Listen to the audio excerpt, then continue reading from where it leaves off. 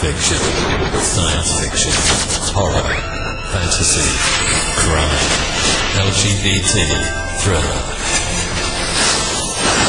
You have now entered the House of Mystery with your hosts, Eric Shapiro, David North Martino, John Copenhaver, and Al Warren. Heard on 106.5 FM Los Angeles, 102.3 FM Riverside, and 105.0 AM Palm Springs.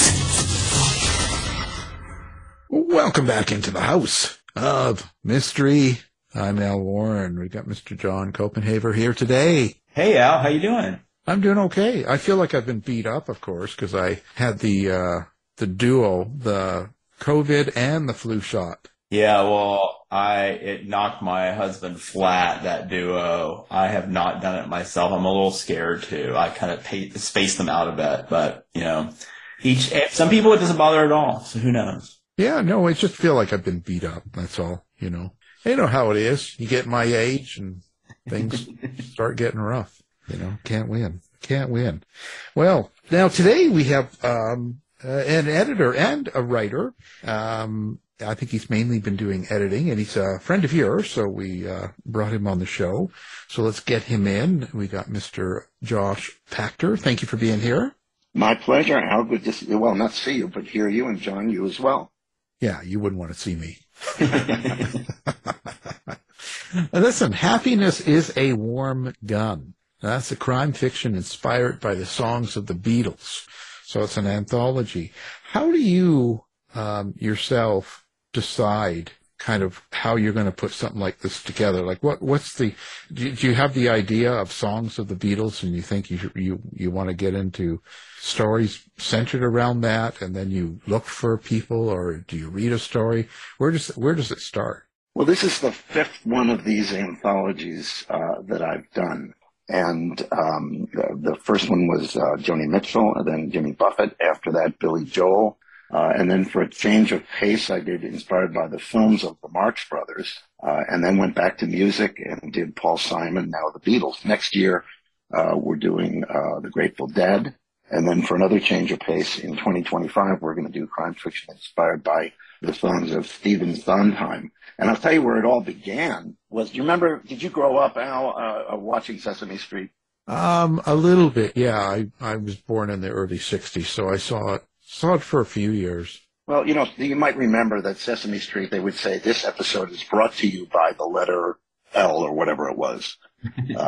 And this whole series of anthologies that I'm doing really was brought to you by the letter K. A few years ago, I woke up early on the morning of my birthday, and my wife was still sleeping. I didn't want to wake her up, so I went into my office and just sat down at my desk. And for once, I just had nothing to do. There was nothing I was working on. So just for something to do while my wife slept, I took my bibliography of my publications. I'm a short story writer, and I've written about 100 short stories that have been published. And I have a chronological bibliography on my website, but I decided I would create an alphabetical bibliography. So I did that and realized as I was doing it that I have written short stories whose titles begin with 20 of the 26 letters of the alphabet. And I thought, well, here's the thing to do. I'm going to write 6 new stories and use up the other 6 letters, so I will have done the whole alphabet. It's a goofy thought on my birthday. And alphabetically, the first letter I hadn't done was the letter K. So I'm thinking, I need a story title that begins with the letter K. And I thought, kangaroo? No. Koala? No. Kurdistan? Probably not. And then it finally hit me, killer, killing. I was listening to a lot of Joni Mitchell songs at the time from the middle period, the 80s. I guess it's for Joni more the late period. And there's a song that she did on an album called Chalk Mark in a Rainstorm. The song is called The Beat of Black Wings, and the lyric says there was a young soldier. His name was Killer Kyle. And I thought, I'm going to write a story about Joni Mitchell's Killer Kyle. So I wrote this story, and it was just really dark. My stuff is usually a lot lighter than this story turned out. And I normally sell my fiction to Ellery Queen's Mystery Magazine, Alfred Hitchcock's Mystery Magazine. this story was way too dark for them. And I thought, what am I going to do with it? I liked the story, but I had no place to market it. And right around that time, I found out that a couple of anthologies inspired by singer-songwriters' lyrics had come out. Somebody had done crime fiction inspired by the songs of Johnny Cash, and someone, I think actually it might have been the same guy, did Bruce Springsteen. And I thought, I've got an idea for a market for my Killer Kyle story. I will edit an anthology of stories inspired by the songs of Joni Mitchell, and then I'll buy my own story to put in the book. So I did. I approached a lot of writers I've come to know over the years. Everybody was enthusiastic. I let each writer pick an album. The one caveat was that I wanted all the albums to be covered and no more than 2 authors per album. So I wound up with 26 short stories, 1 or 2 each from all of Joni's studio albums. And I decided that I wanted all the stories titles to match the title of the song that inspired them, which meant I couldn't call my story Killer Kyle because the song was called The Beat of Black Wings, which also wound up being the title of the book. So I did get the story published, but I still didn't have a K story. P.S. I eventually did write one, and I also wrote stories for the other 5 letters. So I've now done the whole alphabet. But that's where the whole project started. And it was fun to work on. The authors were enthusiastic. It got good reviews. The book was a finalist for the Anthony Award that's given out annually at the BoucherCon Crime Fiction Convention. I didn't win, but it was a finalist, which was a nice honor. And the publisher asked me if I wanted to do some more. So I thought, well, let's go to another singer-songwriter whose work I admire, and that was Jimmy Buffett, and it's just kind of snowballed from there. Right. So do you ever get 2 writers that want to do the same song? Yeah, that happens pretty often. It's the way I work is I don't do open call anthologies. It's too much work. You do an open call and you might get 300 submissions. I recently retired from a career in education, so I have more time now than I used to have.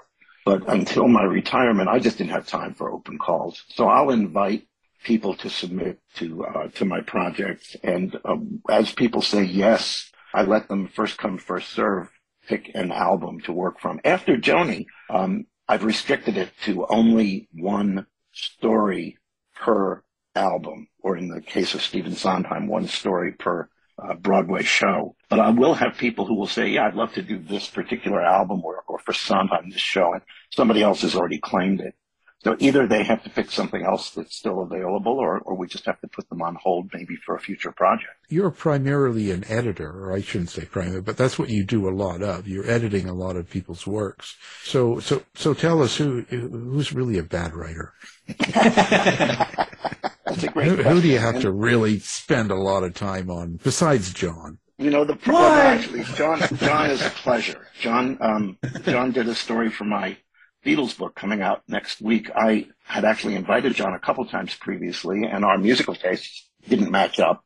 But when I asked him about the Beatles, he was enthusiastic and wrote a very nice story inspired by Eleanor Rigby. And then he is also in the table of contents for the Sondheim book. Yeah.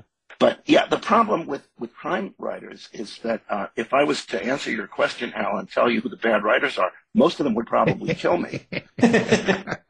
And I don't think my wife would ever forgive me if I got myself killed. So I think I'm going to pass on that question. Oh, geez, I was looking for some names here. We can get them on the other line here and start a fight. There have been, now I will not mention names, but there have been a small number of writers who I've invited to contribute to my projects and who've agreed to do that, but who for various different reasons, I wound up just not using their stories. And it was not often because the story wasn't good. It's very rare that I get a story that just isn't good. I probably would get lots of them if I did open calls, but I don't. But more often it's because the story just turns out not to be a crime story, or it's not even remotely clear that it was inspired by the song that supposedly inspired it. I had one case, an author whose name I think you would recognize if I mentioned it, so I won't, who was going to do a story for one of the anthologies, and I have a length restriction. I don't want stories longer than 6,000 words, because then I'd have to have fewer stories in the book, and I like to have more authors taking part. But so I asked this particular author for a up to 6,000 word story, and the author sent me one that was 12,000 words long. Oh. And I went back to that author and said, 12,000 is actually more than 6,000, and what I asked you for was no more than 6,000. So the author agreed to cut it down and sent me a new version that was only 9,000 words long. And I said, no, still, that's 50% longer than I can use. Can you cut it down any further? And the author said no, and we parted ways. I will tell you, without mentioning the person's name, that the author then did sell the story to a market that paid her much more for it than I would have been able to pay her. So happy ending for her, and I found somebody else to cover that particular project. So it was happy ending for everybody. Oh, sorry, we have her on the line right now. Yeah. I caught myself using a gendered pronoun there. I had been so careful to avoid that up until that one giveaway her. But there's at least 15 or 20 different her crime writers out there. So yeah, we haven't narrowed it down all the way. Not yet.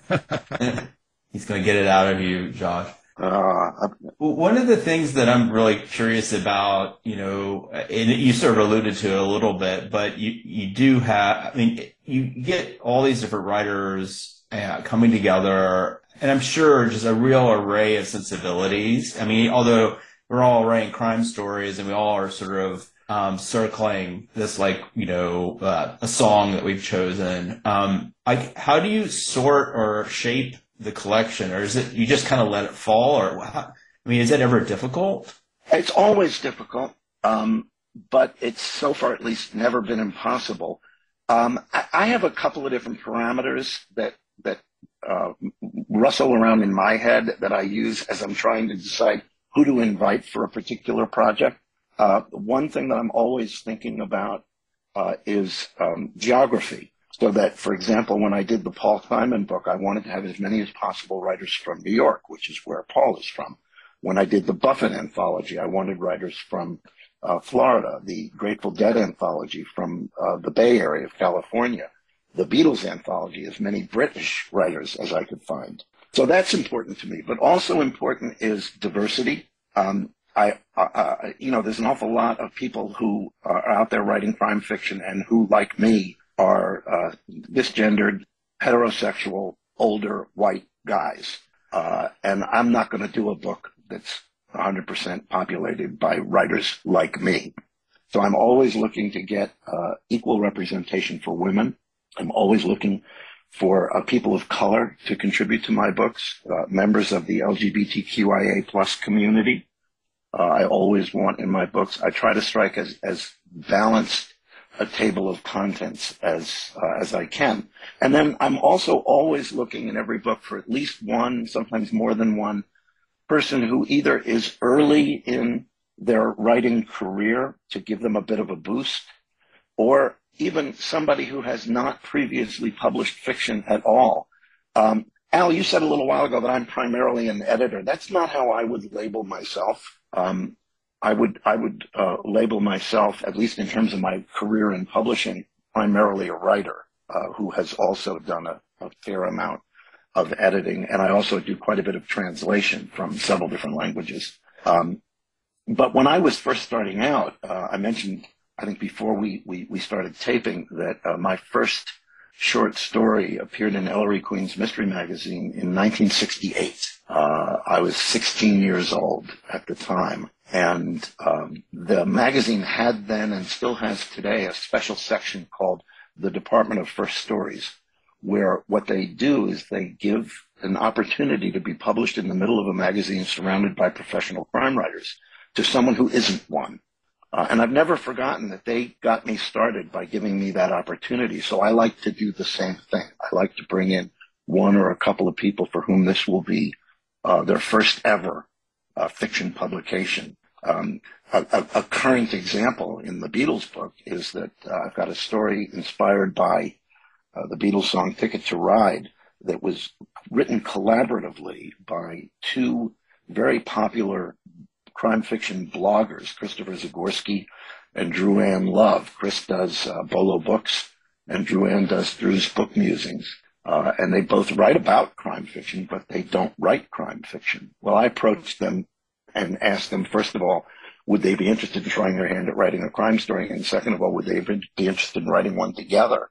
And they were excited about that, but didn't really know how to go about it. So I worked with them in, I guess, kind of a mentoring relationship, and we managed to wind up with, and I say we managed to wind up with, but it was certainly 99% their work with just some guidance from me. We wound up with a story that I think really holds its own alongside the stories by professionals like John and others.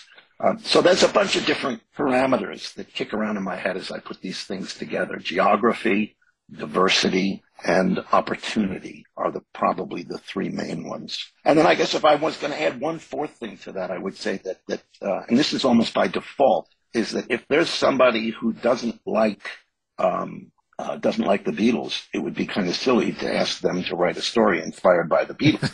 So it's got to be somebody who likes the music. Although I can tell you, and this time I will mention a name, and I don't think she will mind. When I did the Marx Brothers anthology, Monkey Business, crime fiction inspired by the films of the Marx Brothers, I wanted all the stories to be funny. So I approached people who I knew could write funny, and one of the folks out there now who really does write very funny, and she's won all kinds of awards for her crime fiction, is Barb Goffman. And I approached Barb and invited her. And she wrote me back and said, but she hates the Marx Brothers. And I said, well, in that case, it's not very well known, but the Marx Brothers' very first movie was a silent film that was never actually released. It was called Humor Risk, and it is one of the holy grails for film historians. It does not exist. So I said, why not write a story about a hunt for an apparently discovered print of the Marx Brothers' first film? You don't have to like the Marx Brothers to write that story. So she did. She did a really nice job. And when the book finally came out, she contacted me and said, you know what? I was thinking of the Three Stooges. That's who I hate. Oh, boy. Well, close. Yeah, but, the result of it was that I got a very lovely, very funny story inspired by a missing Marx Brothers film out of Barb Kaufman. I was very happy to have it in the book. So when you're doing that, but like when you have these stories and these crime stories, there's a lot of different crime writers out there. You've known this for years. You've worked with them. You've read them. You've written them. There's all sorts of ground to cover. What kind of a frame do you put on like crime? Is it, is it noir? Is it real violent? Is it do you put sort of lines on what the author can do in one of these books? I don't. Crime fiction, as you're saying, Hal, it's a very broad umbrella. And in the same way that I like to see a diversity of authors, I like to see a diversity of approaches. So as long as it's a story that's about a crime, whether the crime actually got committed or not, even if it was just a crime that was planned but ultimately didn't get committed, that's okay with me. Some of the stories will be noir, very dark, the mean streets. Some of the stories, even in books other than the Marx Brothers book, will be lighthearted and even funny. There are cozy stories in which all the violence and sex happens off the page. It's just implied and never really graphically depicted. So I don't restrict the authors in that way. The one thing that I think, I don't ever say this because the people I invite are people I don't feel I need to say it to. But if somebody wrote a story that was jam-packed with really graphic and gratuitous violence, I'm pretty sure, it's never happened, but I'm pretty sure I would turn that story down. Because I think that the people who are likely to read these books would be turned off by it. And I don't do the books to turn people off. I do them to turn people on. And that turning them on works in two different ways, both of which I think are important. Pardon me. One is that I'll get, say, for example, for this upcoming Beatles book, people who like crime fiction, but they're not fans of the Beatles. They might read this book because it's a book of crime stories and walk away from it wanting to listen to the music that inspired the songs. But then I'll also get people who don't read crime fiction, but they're Beatles fans. and they'll read the book because it's inspired by the Beatles and walk away from it hopefully thinking, oh, crime fiction is more interesting than I thought it was. Maybe I'll read some more of it. So I see these books as door openers, both to the music and to the art form that is crime fiction. Josh, we've been talking a lot about you as an editor and of course, a short story writer, but you have news too as well. You've written your first full-length novel, Dutch Threat. Yep. You want to tell us a little bit about that? And I also am dying to know sort of the feeling, the shift, or I don't know, reflection on writing something longer versus, a pretty long and illustrious career writing short fiction. How did that feel for you? Well, John, people who know me, and you're one of them, often think that I've got a whole lot of energy because I do a lot of different things. I teach, I write, I edit, I translate, I kayak, I bike, I travel. I stay pretty busy. But the fact of the matter is, as my wife will tell you, I'm actually really at heart pretty lazy. And to me, the idea of writing a novel has always seemed like way too much work. I don't know if there's an ADHD component to my psychological makeup or not, but I just have never felt like I could stay focused for long enough to write something more than about 20 or 30 pages long. But some time ago, I found myself in a situation where I had a lot more free time than I was used to having. And I had an idea for a longer work. So I sat down and I wrote Dutch Threat. It's set in Amsterdam, in a closed community in the heart of the city. It's called the Begijnhof. It was built in the Middle Ages as a home for religious women, but not nuns. And even today, in 2023, the residents in the Begijnhof are all single women living independently. The community is locked up at night, and so the only way you can get in is if you're a resident or the guest of a resident. And what that means is that if a crime gets committed in that community at night, the field of possible suspects is very narrow. It really has to have been committed by somebody who has access to the community, and that's a limited number of people. Well, this is a trope in crime fiction, the closed community mystery. Think about the Agatha Christie stories where people are stranded on a deserted island and they begin to die. So it's one of the people on that deserted island is committing the murders. Or a house full of people that get snowed in and nobody else can get there. That's Agatha Christie's The Mousetrap. So I wrote the book, and although I know how to sell short stories, I have no idea how to sell a novel. It's just never been my thing. So I sort of put it away on my hard drive, and it sat there for an embarrassingly long time. And then earlier this year, beginning of this year, I got an email from a small publishing company in the Midwest. There's a short story writer, writes for Ellery Queen's Mr. Magazine, named David Dean, terrific short story writer.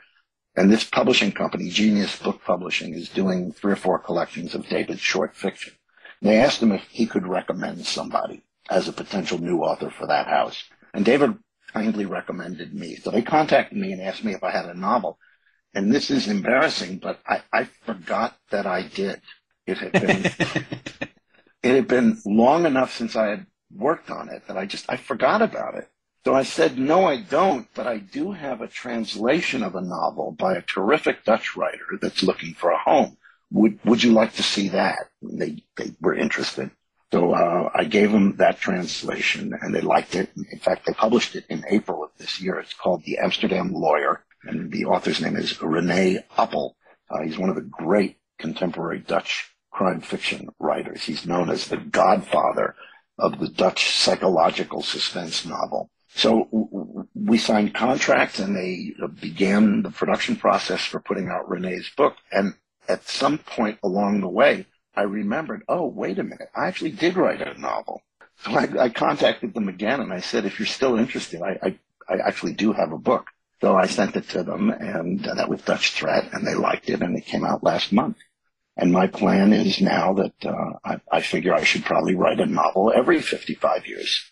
Do you want to write another novel? Oh, Seriously? God, no. You're like, God, no. No, actually, I've been getting emails from people, some of them people I know, some of them people who just found me online, and I have a website that has an email address on the homepage saying, hey, I read your book, and I want to know what happens to these characters next. Is there going to be a sequel? And, I hope there isn't going to be a sequel. It's too much work. Yeah. Although, oddly enough, I do have a novel coming out in February.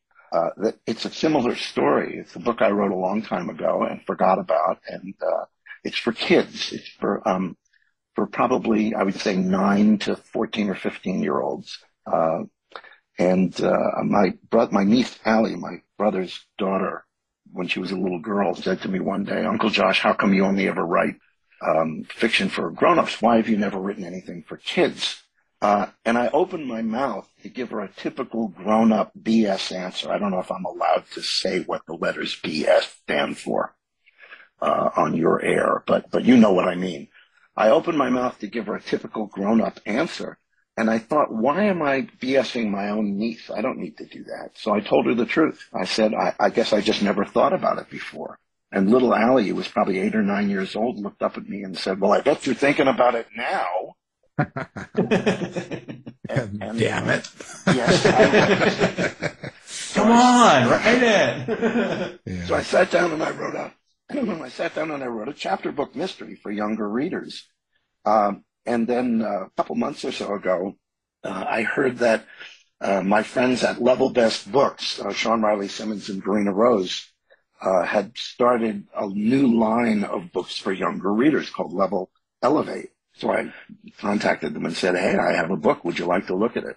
And they are publishing it on February the 24th. It's got a weird name. It's called First Week Free at the Roomy Toilet. And I think that name probably makes it sound like it's for 6-year-olds. But in fact, what that book is about is it's about a 14-year-old girl. It's told in the first person from her point of view. And she is the spoke kid for a brand of dog food, Yummy Nibbles. The dog food dogs love more than people love people food. But she has higher ambitions. She wants to be in the real movies. And her agent comes up with a scheme to get her some national publicity that hopefully will attract Hollywood's attention. So she fakes declaring emancipation from her parents and goes off to live on her own. And as she's looking for a place to live, she sees an old Victorian house that has a sign out front that says room to let on it. But neighborhood kids have graffitied that sign, and they've changed it from room to let into roomy toilet. Well, by now, this 14-year-old girl has been walking around town trying to find a place to live long enough that she has to pee. So she goes up, knocks on the door, and asks if she can use the roomy toilet, and winds up moving into an open room in what turns out to be a boarding house. And mysterious things begin to happen. And then by the end of the book, almost everybody has a happy ending, but not quite everyone. What more could you ask for? I think, I'm pretty happy with it. I think that Dutch Threat is an acceptable crime novel. I think it's a decent book. But I think that Roomy Toilet is really a fun book. If you're familiar with Ellen Raskin's The Westing Game, which I think is probably the best mystery novel ever written for kids, this book has a lot of that spirit to it. It's not a ripoff of The Westing Game, but I think it's coming from a similar place. With someone that's had so many years of experience in writing, editing, and being part of crime fiction, let's say, this world, how is it that you create these characters?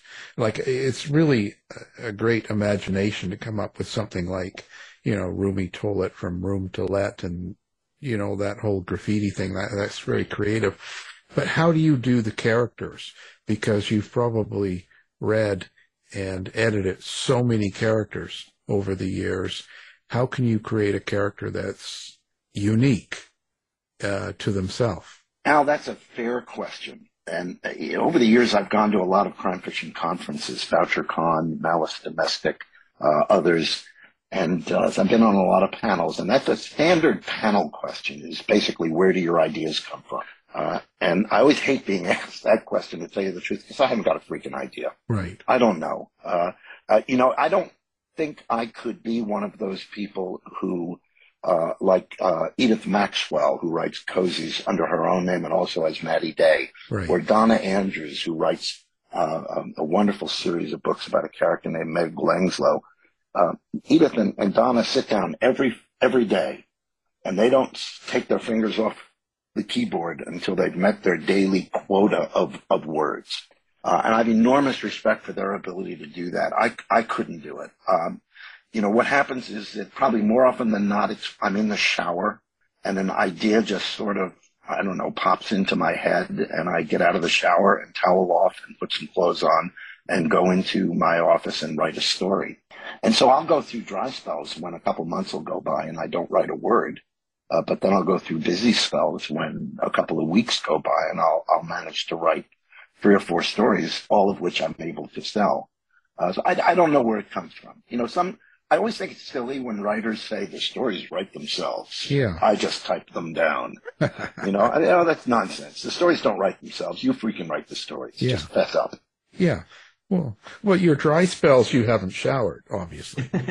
That's you got to get wet in order to get out of a dry spell. Absolutely. So I don't know. Well, I don't think I know. I think I'm focusing on that. I'm focusing on more.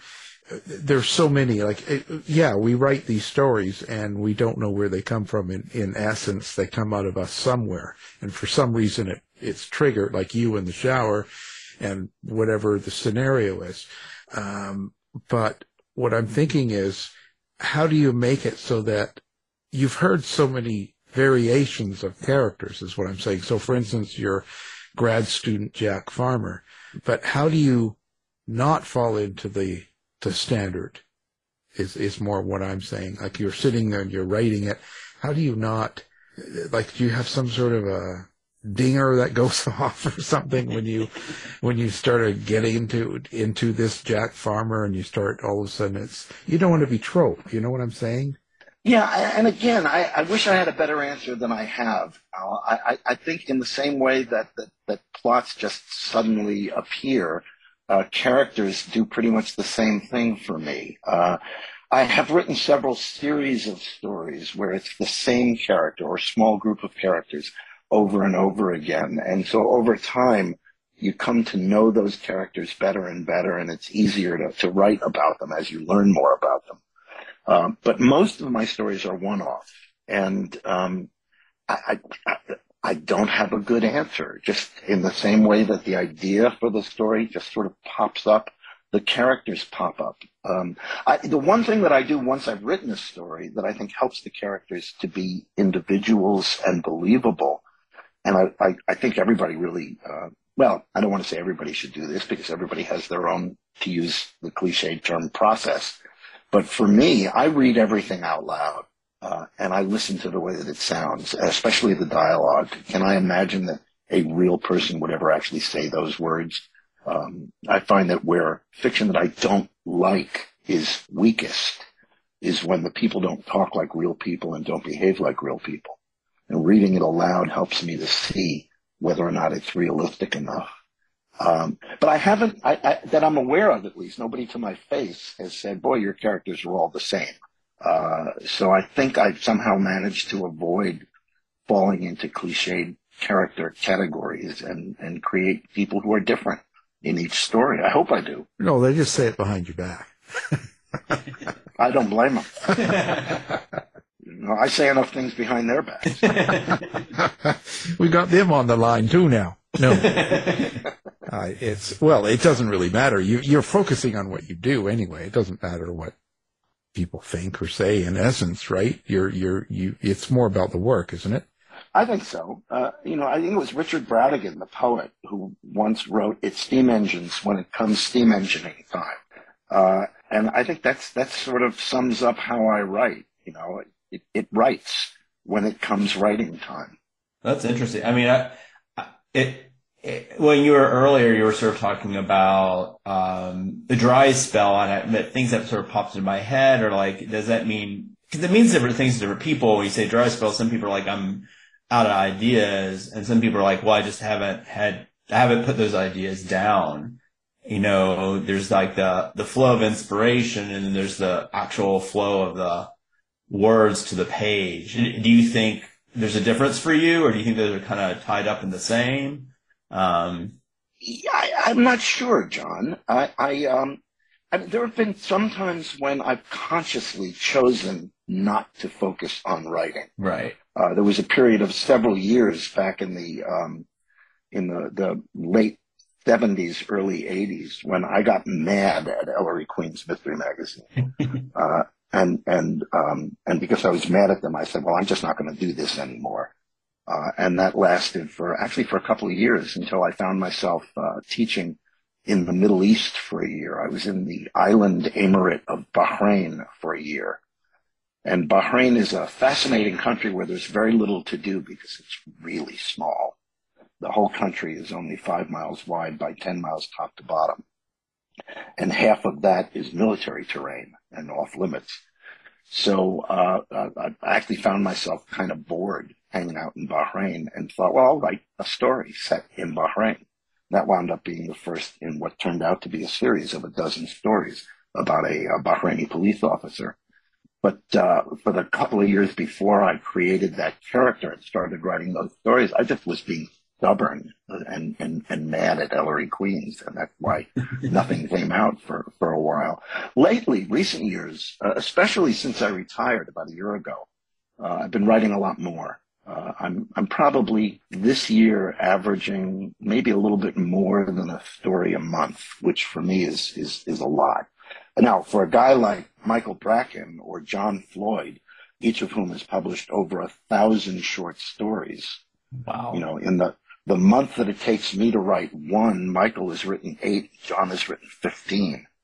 But I think most of the people who I've talked to, most of the writers who I've talked to, seem to feel that writing a story a month is a lot. And to me, it seems to like a lot compared to what I've historically done, but doesn't hold a candle to folks like Michael and John. They are the powerhouses of short crime fiction, at least these days. But I'll tell you, as far as inspiration goes, you use that word, John. Yeah. Most of my short fiction begins with a title. And I don't think I've ever met anybody else who starts that way. People begin with a plot idea, or people begin with a character they want to write about, or a setting they want to put a story in. But I will read or hear a phrase that catches my attention, and I'll think, okay, that's a title for a short story. Now I just need characters, a setting, and a plot. And I would say that's probably where 90 or more % of my stories come from. So with these inspired by anthologies, that makes my job really easy because the title is a given. I'm going to pick a song from an album and use that as the title of the story. But sometimes they come from really strange places. My wife and I were vacationing a couple years ago in Edisto Island in South Carolina. And we went for a walk in Edisto Island State Park and saw an informational sign about something called the Bar of Invariable Length, which was a measuring tool used to measure the South Carolina coastline about 100 or so years ago.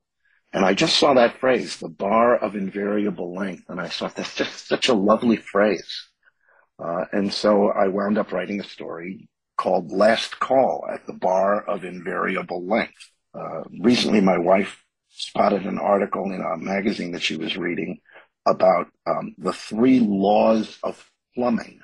And I thought the first law of plumbing, that's a story title. And that story was published a couple months ago in Mystery Magazine. So that's often the inspiration for me, is just a phrase that catches my attention and winds up leading me into a new world. Yeah, I think you have to train yourself, though. You may have done it because you've been writing so long, but I, as you know, I'm a teacher, and I will have students regularly ask me, can you please teach us how to be inspired, essentially? And I'm always my mouth kind of falls open, and I try to conceal. I'm like, I'm not. I mean, a lot of questions kind of go through my head. One is like, maybe you shouldn't be a writer if if you can't find inspiration. But then I think, well, maybe they're just sort of stuck. And there are probably methods to unhook and release or find ways to be inspired. So I feel like it's this sort of, as an instructor, something that I probably need to do more with. I just personally, as a writer, inspiration is not the problem, for me. The problem for me is, finding time to a certain degree, sometimes confidence when you're like staring at the blank page. But, I know in my head what I want to write, and it's, I have about 10 novels backed up, Wow. Yeah. So can I have 2 or 3 of them, John? No. Take them, they're yours. Go for it. No, I don't. Actually, I don't want them, because then I'd have to write 2 or 3 Right? novels. You don't want to do that. I don't want to do that. No. Maybe if I have a short I story. can't remember who the writer was. John or Al, maybe you might remember, but there was a writer. It might have been Mickey Spillane, but I'm not sure about that. Who was asked, how do you do this? How do you be a writer? And whoever it was said, "Oh, it's really easy. You just sit down at a keyboard and open a vein." And that has now become kind of, people kind of say that chuckling, all right, they chuckle. But I think there's a certain amount of truth to that. I suppose there are people like the Edith Maxwell's and the Donna Andrewses who can sit down and make themselves do it. But there are also people like me who, we do it when it comes doing it time. Yeah. There's a difference. And Edith has been on the show, and she seems thrilled with doing it. Oh, yeah. There's nothing she likes better. Yeah. Oh, well, that's not true. She likes spending time with her husband and her kids better. But other than that, there's nothing she likes better than sitting down at that keyboard. Donna is not married. I think there's nothing she likes better than sitting down at that keyboard and creating a story. Yeah.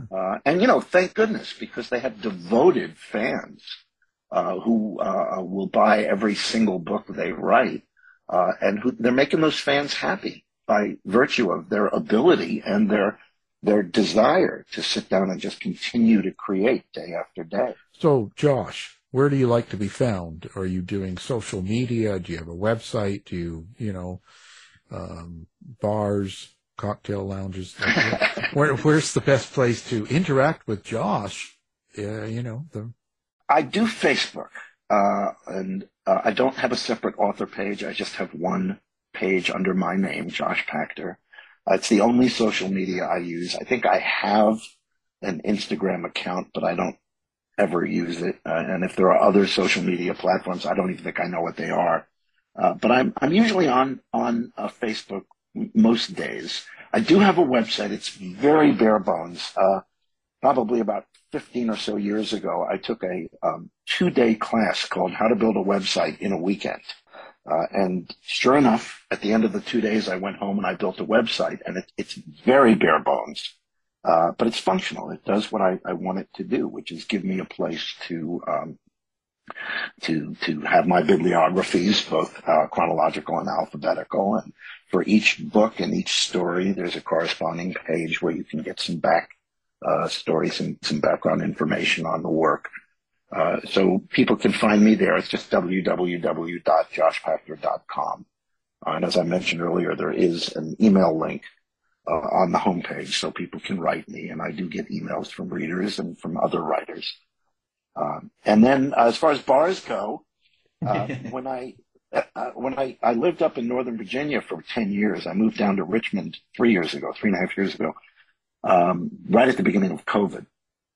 When I was in Northern Virginia, I hosted an event called Noir at the Bar a couple of times a year, where I'd bring half a dozen writers together, always crime writers, and give them the opportunity to read from their work. I think, John, you did one of those up in Busboys and Poets in Northern Virginia, if I remember correctly. Mm-hmm. Yeah. And then when I moved down here to the Richmond area, my wife and I live about 2 minutes from the Swift Creek Reservoir. And there's a beautiful restaurant right on the water called the Boathouse. And I thought Noir at the Bar but there's this restaurant right on the reservoir. What about Noir at the Voir? And I had to wait until COVID eased up enough to make going out in public again possible. But for about the last, I think maybe a year and a half, I've been doing a quarterly Noir at the Voir event. And John, you've also come down and read for that. Yeah, I did. It's beautiful. Yeah. Well, of course, you didn't have to come down at that point because you now live in the Richmond area as well. I was living there then. Yeah, right. And so that's a lot of fun. The only problem with it is that it's getting to the point where I'm sort of running out of writers to come and read. I don't want to just recycle the same people over and over and over again. So we're getting ready to switch it from a quarterly event to a twice a year event. But the next one will be on November the 14th, which is a Tuesday evening, and the event runs from 6:30 to 9:30. It's free, no reservation needed or possible. First come, first seated. If you just kind of do a Google Maps search on the Boathouse at Sunday Park in Midlothian, Virginia, you'll get the directions. And we'd love to have people come out and have some dinner, have a drink, listen to some usually really entertaining short crime fiction. So people can also find me there, Al, at the Noir at the Voir. And we'll have all of that up on our website so people can find it with one click, along with your newest books, Dutch Threat and Happiness is a Warm Gun. Again, Josh Pachter, thank you for being on the show. My pleasure. Thanks for the invitation, Al and John. You've been listening to the House of Mystery radio show. To find out more about our guests, hosts, or shows, go to www.houseofmystery.com. Show's over for now. Was it as good for you as it was for me? Yeah. Good night. This has been a production of Something Weird Media. I'll be back.